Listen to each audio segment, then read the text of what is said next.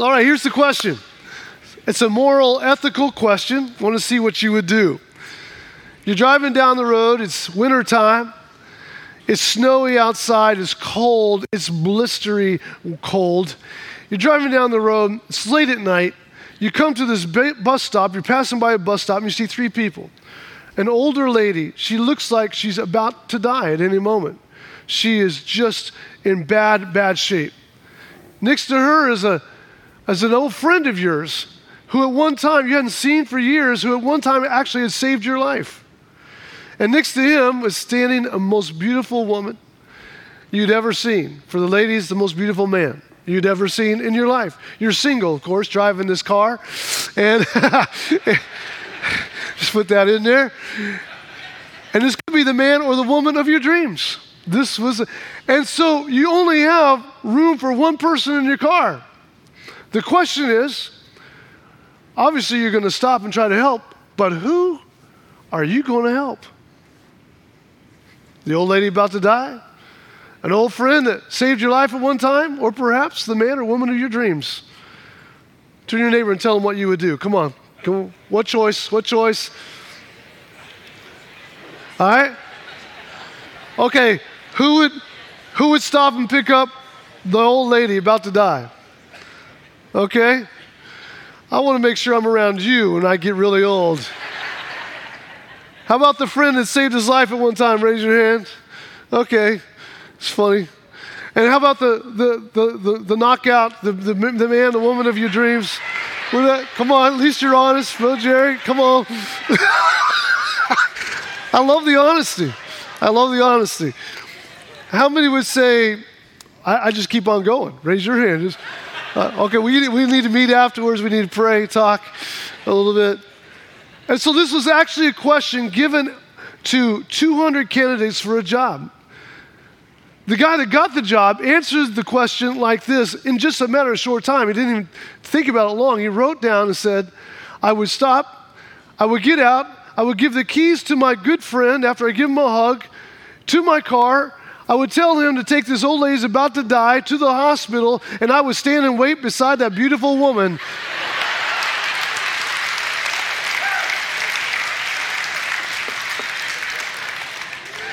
You got to think outside the box more. You know what I'm talking about? Some of y'all are just going to keep on driving. What's wrong with you? Christmas time. Don't you love Christmas time? I'm loving this thing. I'm going to start using it more. Makes me feel like I'm on the loose.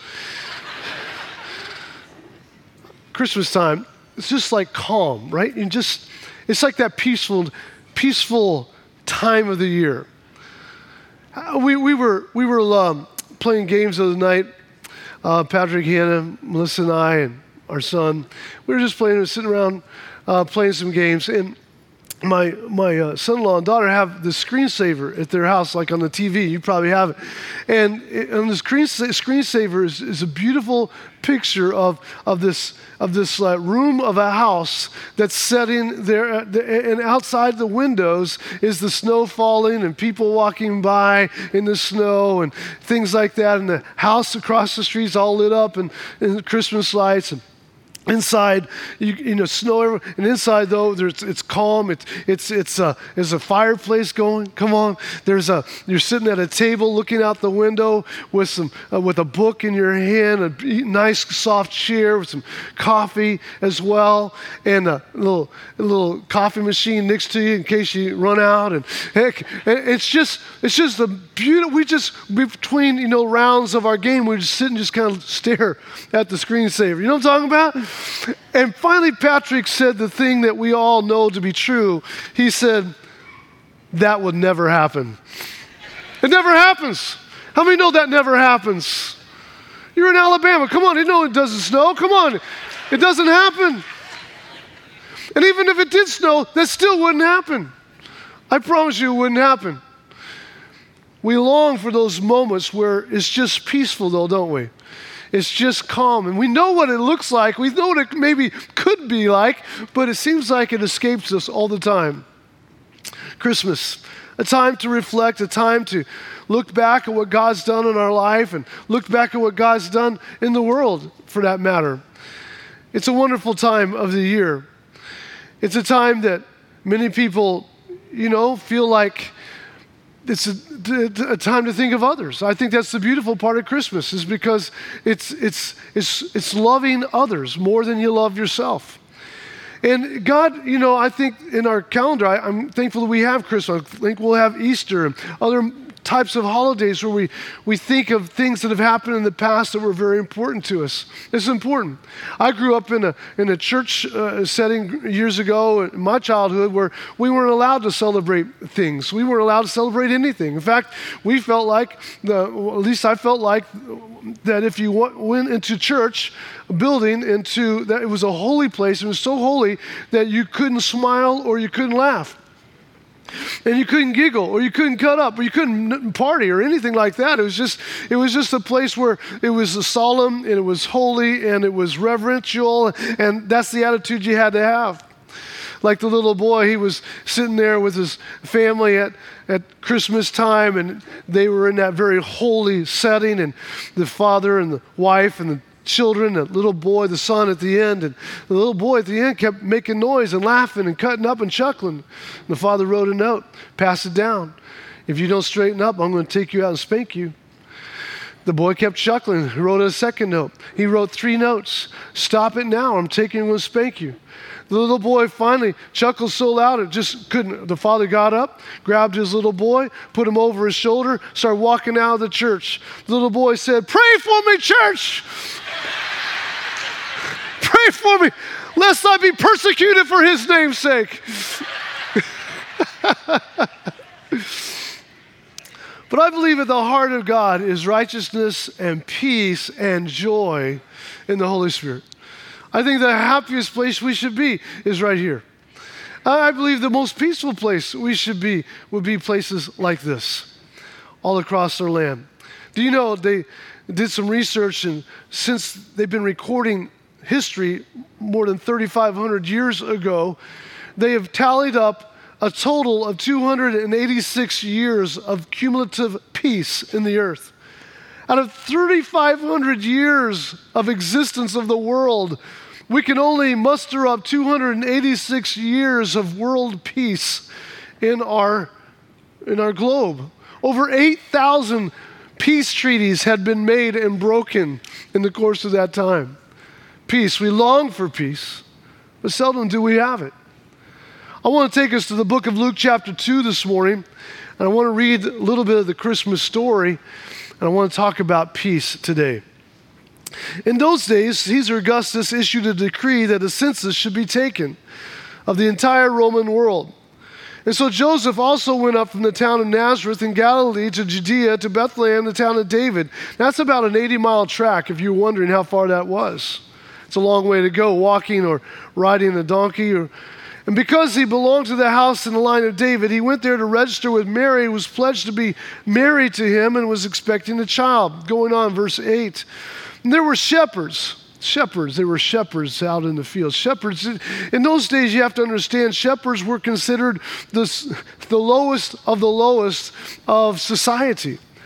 It was the job that you had when you just couldn't get any other job. It was the lowlifes had that. It was, in fact, the shepherds were so unreliable that they weren't even allowed to give testimony in a court of law about some kind of a situation because no one could believe what they had to say. Shepherds. And it was the shepherds out in the field, the Bible says, by night, and they were all friends. They all got together. They got together around the well, and they would talk before they would go out to their respective fields. They would come back and talk and visit and hang out. They all knew each other's families, and they were all shepherds out in the field watching over the flocks by night. Now, these flocks that they were watching, interesting, because in Jerusalem, which was the capital, it's where the temple was, they would go and they would offer sacrifices unto the Lord. Many times people would come and offer a lamb to be sacrificed, to be right with God for that next year. And so where would they get these sheep? Well, Israel had this thing about, we don't want shepherds and sheep around our town. So they relegated the shepherds and sheep herding to a certain area south, way far south, away from Jerusalem in large populations because they just didn't like shepherds. They didn't want them around. But there was a certain group of shepherds that were allowed to shepherd sheep right outside of Jerusalem in a town called Bethlehem, in the hills of Bethlehem. And these sheep that they were raising were not to be slaughtered, to be eaten, or even used for fur. These were sheep that were used specifically to be sacrificed at the temple. They were raising sacrificial sheep. It's amazing that Jesus would come to that particular vicinity, Bethlehem, where sheep that would be led to slaughter would be raised. Not by accident. And so here they are watching their flocks by night, and an angel of the Lord appears to them, and the glory of the Lord shines around them, and they were terrified. But the angel said to them, "Do not be afraid. I bring you good news that will cause great joy for all the people. And today, in the town of David, a Savior has been born to you. He is the Messiah, the Lord. This will be a sign to you. You'll find a baby wrapped in cloths and lying in a manger." And suddenly, everybody say suddenly, a great company of the heavenly hosts appeared with the angel, praising God and saying, "Glory to God in the highest heaven, and on earth," everybody say it with me, "peace." Come on, one more time. Peace to those to whom his favor rests. Now let me give you a little context of this time period. Sometimes it helps me understand a little bit better the story that I'm reading if I understand the context of that time. In this particular time, the Mediterranean basin, which is where Israel was located, had been in incredible dismay and disarray. Julius Caesar had been in power for quite a few years, and he had gone out and he had expanded this empire called the Roman Empire. And as he was going along, he didn't have any children that he could, turn over this thing to at some point, but he did have this guy named Octavian, who was named after his father. Octavian's grandmother was the sister of Julius Caesar and was a very talented young man, so much so it caught Julius Caesar's eye. So Julius Caesar said, "If I ever pass away, if I ever die, I'm telling you, Octavian will take my place. He's going to be the eventual ruler of the empire." And so it just so happened the very next year, Julius Caesar was killed. And so within that time period, now Octavian, his grandson, is now made the ruler. Octavian is made, along with two other people, Mark Antony and a guy by the name of Lepidus. And they split the Roman Empire three different ways.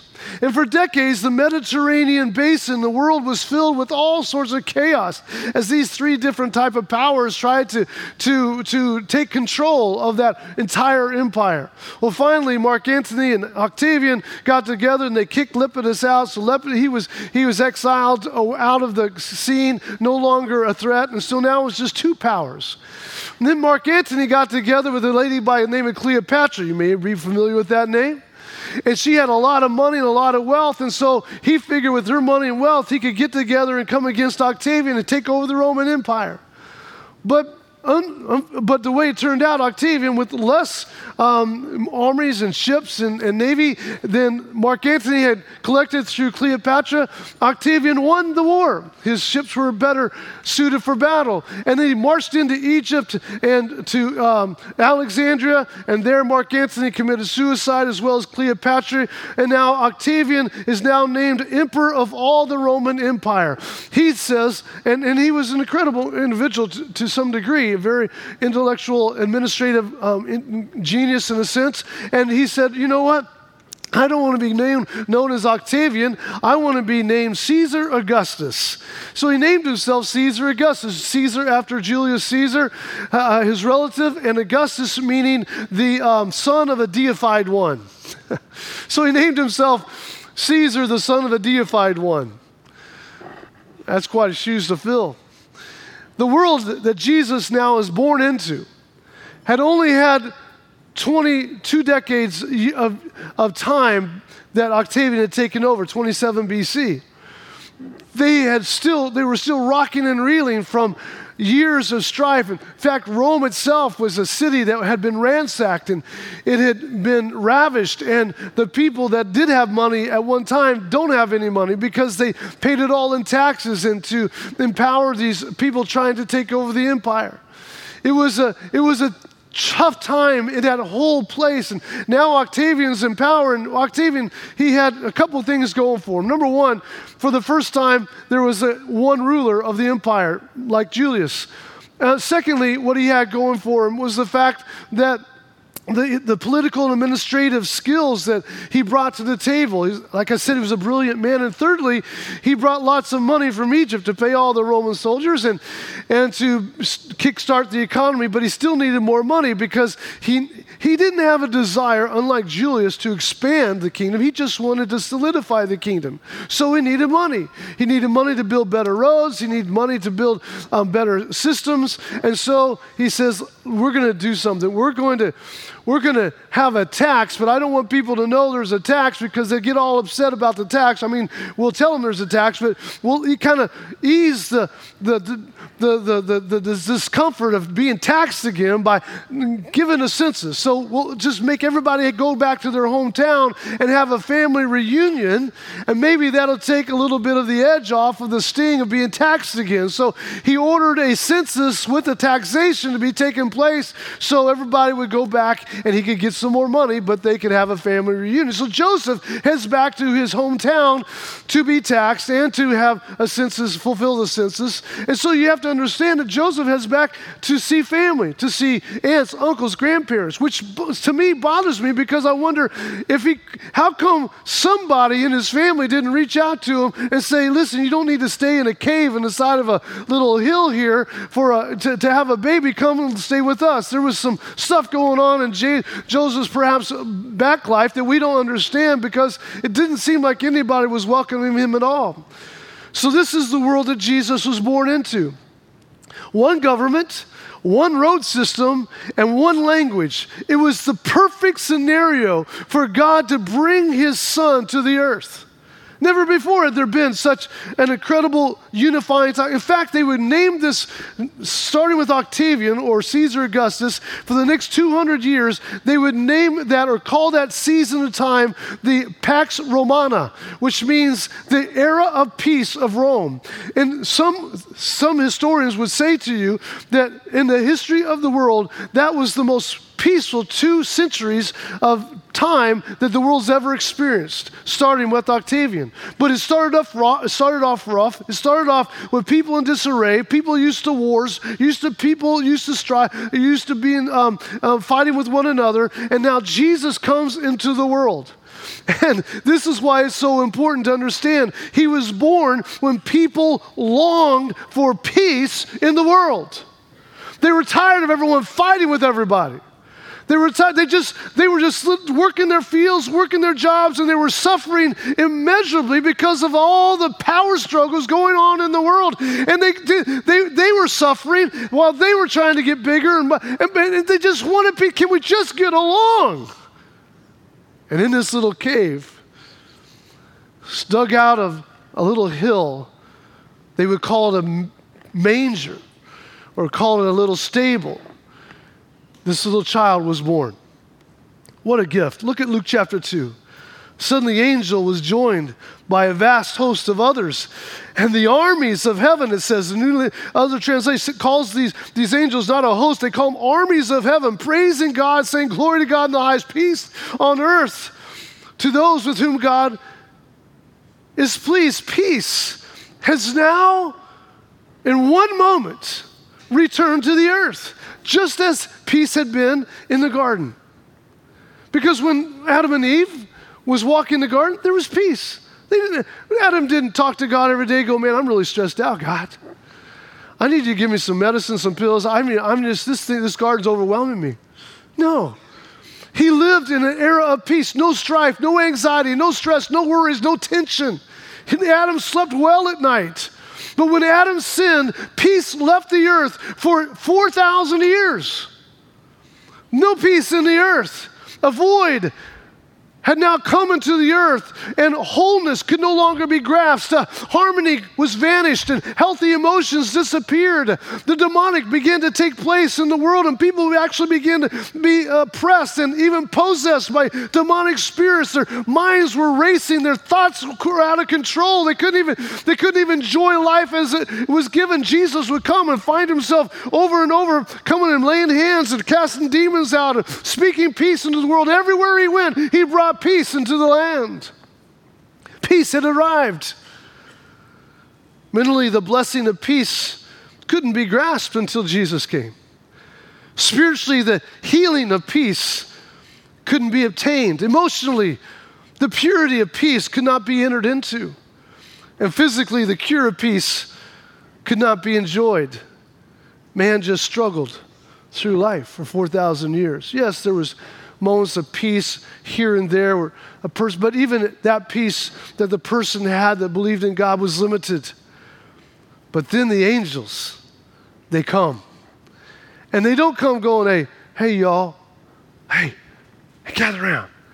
Hey man, something cool's happening over there in Bethlehem, man. Y'all might want to check it out. Oh, it's just a Savior, the Messiah's here.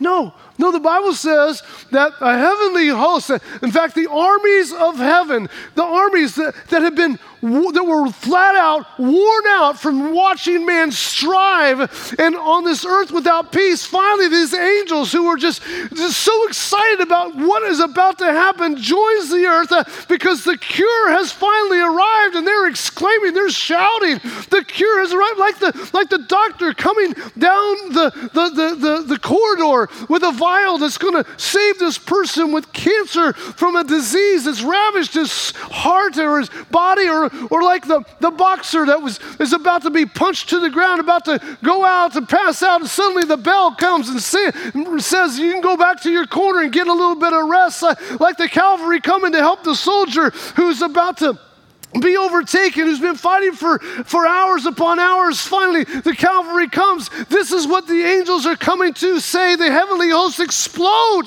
upon the scene. The armies of heaven letting us know there's a big deal going on. It's a big deal in heaven, and it's a big deal on the earth. The cure has arrived. And God is clearing the atmosphere from every opposition. God is clearing the atmosphere, making sure nothing aborts his plan. God is saying through the armies of heaven, announcing the proclamation of the Messiah's birth, this is going down. Nothing's going to stop me. Nothing's going to cause me to change my mind. Today, I initiate Operation Restore Mankind. There's a baby right over there waiting to restore peace. Come on, can you give God some praise for that this morning?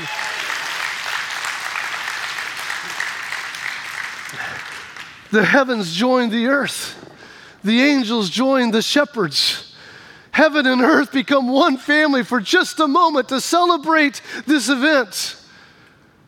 Anytime you have an army celebrating peace, it's a big deal. Think World War II, post-World War II, ticker tape parade, New York City. Think confetti, think parade, think hugging, think laughing, think party, think men hugging their wives as they come back from war. I'm talking about this kind of peace. When peace comes to, the news of peace comes to the soldier in the foxhole, when he's got his gun looking for the enemy, and the news comes, there's peace. That means everything's changed. Put the gun down. Get out of the foxhole. Go back to your family. Live life again. Everything changes when peace comes to the earth. And that's why the angels sang, they break out in a song, glory to God in the highest, peace on the earth. What does peace mean? It means to set at one again. What they were saying is just like it was in the days of Adam, it now is again. Right now, we're going to change this thing. And what Adam enjoyed in the garden, you're going to begin to experience through the life of this little child as he grows up. Again, what Adam experienced, you're going to be able to experience. It's called the supernatural peace, because supernatural peace has just hit the earth in a form of a baby in a manger in a little cave. And yet, unbeknownst to the world, has this event happened. Here's the little child, the Messiah, God in the flesh, wrapped in skin, the Redeemer of mankind. Only the shepherds really knew about it. No one believed them when they talked about it, because you don't believe shepherds. This Messiah, this Prince of Peace. And yet life goes by. The next morning, you can hear the pitter-patter of footsteps of men going out to their fields to work the fields like they always did, shovels, picks on their shoulders, across the field from this little manger where this Messiah had been born, where the shepherds had been that night celebrating and partying. Across the field are little kids playing soccer on the field across. I'm kidding, but down the corner in the Bethlehem coffee shop, the college students are studying for their exam over their Bethlehem latte. The women are down by the well, just a couple 100 yards away, as they had been every morning, gossiping about their recipes and who's got the best dish this week and who's seeing who and who's visiting who and what's going on in the community. Nothing has changed to them. It's just life as normal, life as it always is. Isn't it interesting how they can just live their life with no understanding that just a few 100 yards away from where they're sitting or standing or working or playing, the kingdom of heaven had come to the earth. Isn't it shocking to us that we can live in a world where God literally visits the earth and yet we don't even understand what he's doing. We don't have a clue what he's doing. Can I say to you this morning, church, wake up. The world that you live in is not the world that God's desired you to understand. He lives in the spirit realm. We must worship and know God in the spirit. What's God doing in the earth around you in the spirit that you don't even have a clue of what he's doing? Oh, I'm talking to somebody this morning. We live in everything's about, what I got to do today. And I got to study here. I got to get ready for that test. I got to get ready for my job. I got to make an appointment with my hair stylist. I got to go shopping for this and got to do this and I got to do that. And all the time, there's spiritual things at work going on that God wants you and I to understand, to be a part of. There's something that he's working on. There's a big puzzle that he's putting together, and he's looking for somebody that will walk in the spirit, not after the flesh, so he can fulfill his destiny for all of humanity. And my question is, are you going to be one that walks in the spirit, or will you walk in the flesh? It's just a handful of shepherds that really knew what was going on in the entire earth. In the entire earth, God himself kisses the earth with a kiss. And only a handful of you understand what he's doing? Do you know what God's doing in your family? Do you know what God's doing in your earth? Your earth, we are all earthen vessels. Do you know what he's doing in your earth? And so he comes. And the angels announce, peace. They didn't say, hey, good news, patience has come to the earth. Good news, justice has come to the earth. No, they said peace has come to the earth, because peace is what people long for. They're worn out in their mind. They're threatened in every area of their life. There's chaos in their home. There's emotions. They're out of control. They're troubled in their spirit. What people really want is peace. And God knew that humanity was dying a slow death by the lack of peace in their life. That's why, have you ever wondered why people even come down to this area of the nation to take their vacation or their holidays?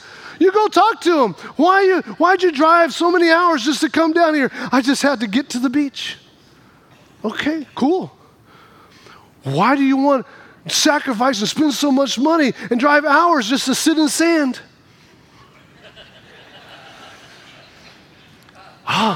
There's nothing like the beach. And you ask them further, inquire, well, what is it? Really, what is it that you love about the beach? I just love the sound, I guess, of the waves. I don't know. I just sit in my lawn chair, my beach chair, and I sit there, and I just hear the sound of the waves and the sun, and I'm just like feeling peaceful. Yeah, peaceful. I have to understand, and you need to get this, that people will do anything for a little peace. And so God says, I'm going to bring peace into the world. Susanna Wesley, she was a mother of 19 kids. 9 of them passed away early in infancy. Let's go ahead and show Miss Susanna. And Susanna Wesley was a woman of God. Her husband was in and out of trouble, gone a lot. They were in debt. But she loved God. She homeschooled her children, her 10 children. One of her children was crippled. Another one didn't speak until he was about 6 years old. And she just loved God. And she said, I'm going to devote 2 hours of prayer to God every day. And after she milked the cows and did all the cooking and cleaned up and everything and made sure all the kids had their stuff together, she would go and she would sit in a corner in a chair, and she would put her apron up over her head. It was a small little house. They had already had 2 houses burned down. Some people believe by people that they owed money to, that her husband owed money to, that they couldn't pay. And they lived in a small little house, but she would sit in a corner with an apron over her head. And the children knew that when Mama had her apron over her head, they couldn't talk to her. They couldn't bother her. They couldn't touch her. They couldn't settle an argument. They couldn't she was off limits. She wasn't there. And if you interrupt her when her apron's covered her head, then you were in a lot of trouble. Even Susanna Wesley found a way to get peace in her life. Because peace isn't an ocean, and it's not a little fire while there's snow outside. Peace is greater than that. It's the presence of God in your life. And her peace produced such an influence upon her children. Go ahead and put the next slide. She would have 2 of her children, John on the left and Charles on the right.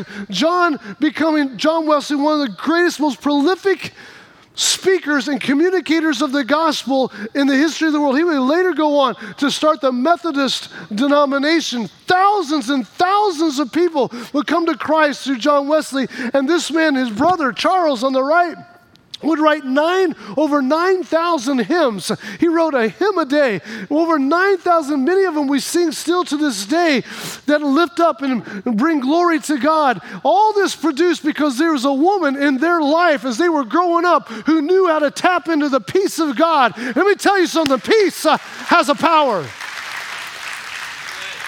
So let me just tell you really quickly this morning before we have to leave, why do you need to pursue peace in your life? Number 1, you need to pursue peace because peace will keep you from drifting. It will keep you from drifting. You see, peace is found in the Holy Spirit. The kingdom of God is righteousness, peace, and joy in the Holy Ghost.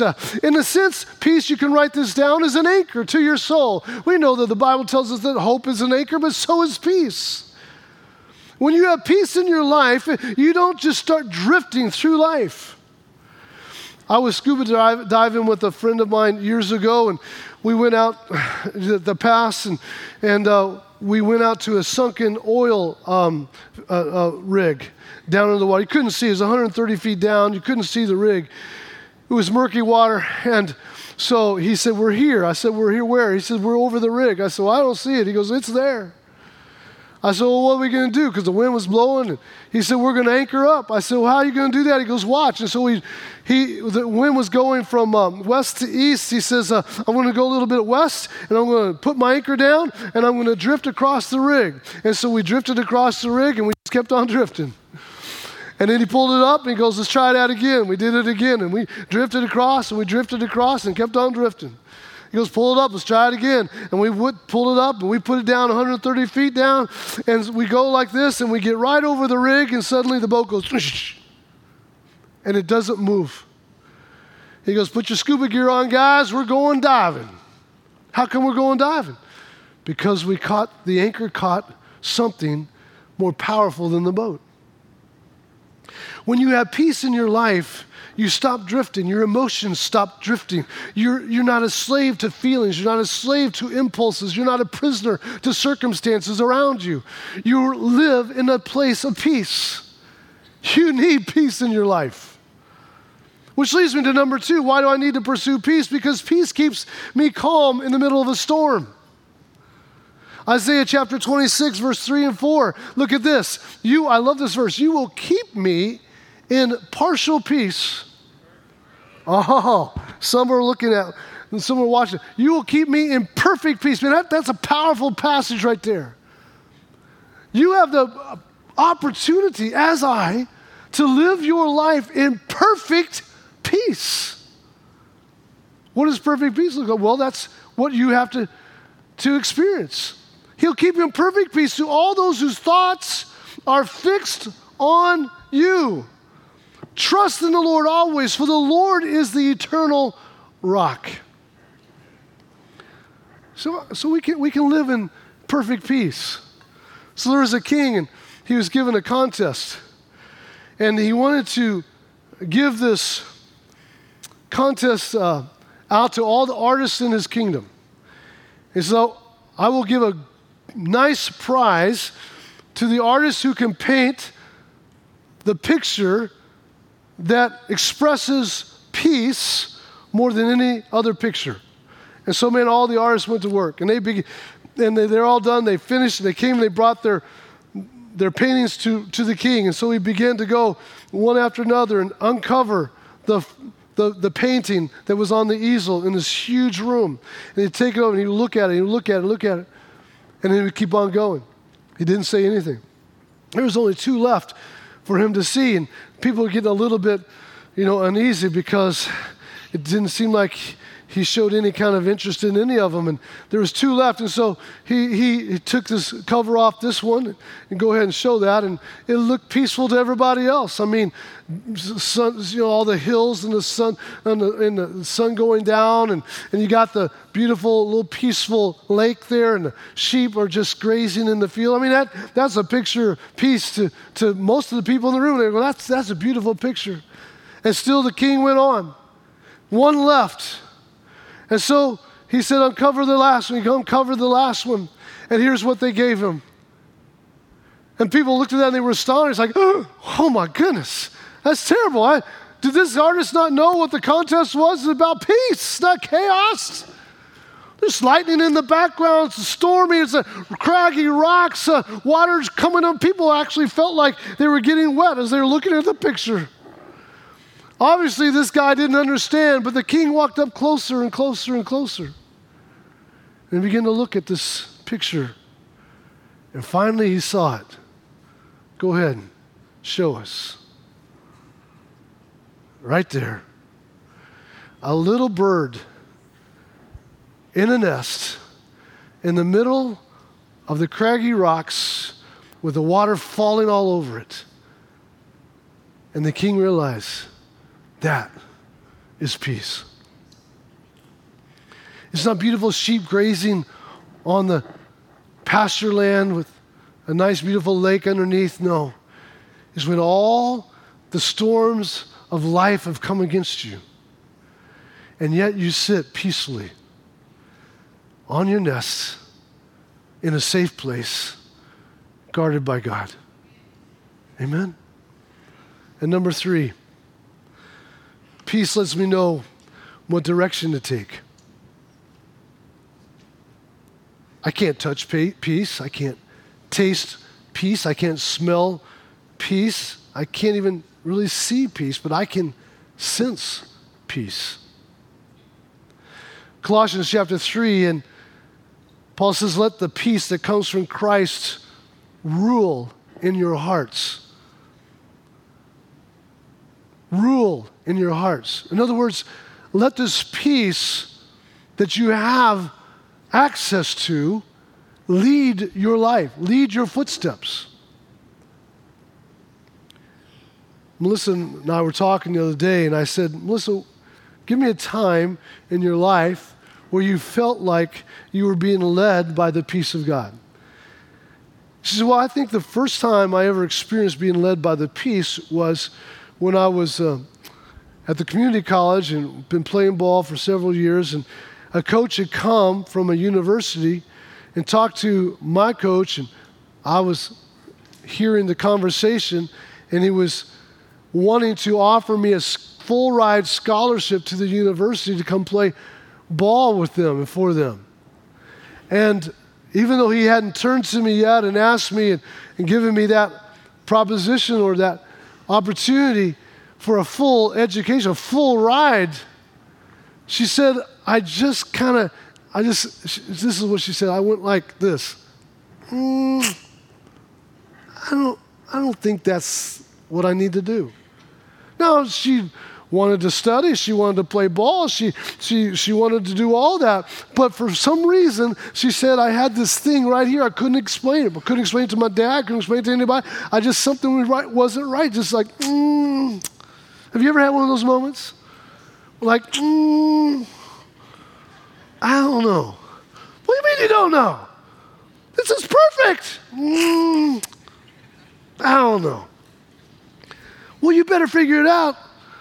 What's keeping you from doing it? Why aren't you doing it? Why aren't you making that phone call? Why aren't you get that job? Why aren't you moving it? Blah, blah, blah. I don't know. Well, a week and a half later, she began to realize why she had this, because someone gave her a phone call and began a conversation with her that would lead to a full ride scholarship. This lasted almost 30 years. His name was J.P. Wilson, and I gave her a full ride. Come on, somebody. And she's still living off my scholarship I offered her. I was thankful when I gave, when I popped the question, asked her if she married. I'm glad she didn't go,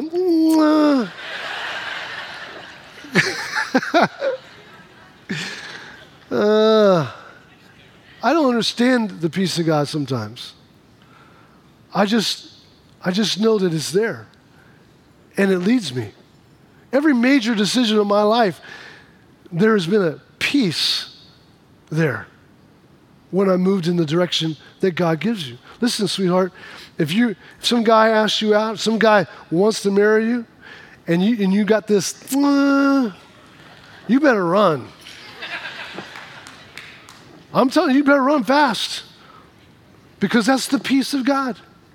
God is leading. So, well, God doesn't talk to me. God, I don't see nothing in the clouds. People say God talks. Oh no, he talks. It's like this. That's what it's like. Number 4, peace keeps my heart guarded. Then you will experience God's peace, which exceeds anything we can understand. His peace will guard your hearts and your minds as you live in Christ Jesus. Well, family, I told you a couple months ago, Hannah, Patrick, Melissa, and I, we were up in Washington, D.C., and Patrick wanted to go see the National Archives. I'll be honest, I've been to D.C. several times, but I've never been to the National Archives. I didn't even know what it was. He goes, Pastor, that's where all the famous documents are. I'm like, oh, really? I didn't know that. He goes, yeah, we got to go. I got to see the Constitution. I got to see the Declaration of Independence. We got to go. Well, and so you had to make an appointment to go see. And so we got there at our select time, and we get there, and we're met by guards. And they're like questioning us, and okay, you got the right time, and so they made us go through a screening. We had to go through a security check. We had to take everything out of our pockets. And I'm like, for crying out loud, we're just going to go see some paper. What's up with all this? And then we get in this room, and these big boxes, with glass on them, with these documents are underneath there, and they got guards standing by each one. And man, I felt like I didn't even want to read them, because I felt like I was going to get arrested or something. They're like, watching people go by, and they got other guards walking around the room. Everything was quiet, and I'm like, just trying to be, look like I'm just looking at things because that's what I was doing, but I felt guilty. I felt like I was going to get arrested at any moment, I had to go to the bathroom. I went down this hallway, and this guard was standing there looking like this, gave me the stink eye, like. I'm like, is the bathroom there? He goes, no, it's that way. I'm like, okay, excuse me, officer, excuse me. Just got to go potty. So I was just, and I'm thinking to myself, what in the world? This is they're just pieces of paper. No, these documents that they're guarding are what is the foundation of our nation. Our entire democracy is determined by the words on these pieces of paper. It's not just words, it's everything. And so they were guarding it, and they wanted to make sure that people understood the significance of these words. And believe me, I did. I was glad to get out of there. I was like, that's good enough for me. I'm done. And this is what happens when you have the peace of God. It stands like a guard, and you got your heart, you got your emotions, you got your feelings, you got your purpose, you got your drive, you got God's destiny for you. And they're looking over, the peace of God's looking, and everything comes in and tries to invade your heart, your purpose, to God's plan. And the peace of God goes, get on out. No. And it's like this. That's what it's like. But you have to understand, that's God's guarding your heart. It's a supernatural gift that not everybody has. I know people that bought houses, properties, vehicles, married people, simply by the peace of God in their heart. Don't you belittle God's peace. God came to the earth and he announced at his very birth that this gift called the peace of God would rule you. He gave you peace. He didn't give you justice. He gave you peace. And you better understand the power of the peace of God. Number 5, peace gives me confidence that God's always with me. And now may the Lord of peace himself grant you his peace at all times and in every way. There's some of you here. You should be crazy by now. Come on. Some of you should have lost your mind by now. You should be in some kind of a rehabilitation center.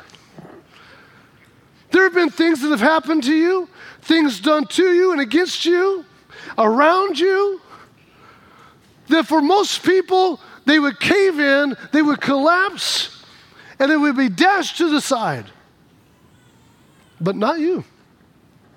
Here you are, looking all pretty, nice, waiting for Christmas to come. You haven't lost your mind. You haven't gone crazy. You've come close to going off on a few people from time to time. Come on. But you held your peace. The peace of God will lead you, and it will keep you, and it will always be with you. I love that. And lastly, peace gives me authority in the earth. What do you mean, preacher? I don't understand. Well, let's look at this beautiful passage in Isaiah 52. How beautiful on the mountains, not the valleys, on the mountains are the feet of those who bring good news, who proclaim peace, who bring good tidings, who proclaim salvation, who say to Zion, the church, your God reigns. You see, what I'm saying is, your peace will give you a platform. Your peace will elevate you to a mountaintop. Your peace will give you a message. Your peace will give you a voice. Listen to me, don't lose this. Come on, hang in here one more moment. Your peace will give you a message when everybody has lost their voice. People will look and hear the authority that you carry that you don't even realize you have. What do you mean, preacher? Isaiah 9 verse 6, prophetically talking about Jesus. For to us a child is born. To us a son is given. And the government will be on his shoulders.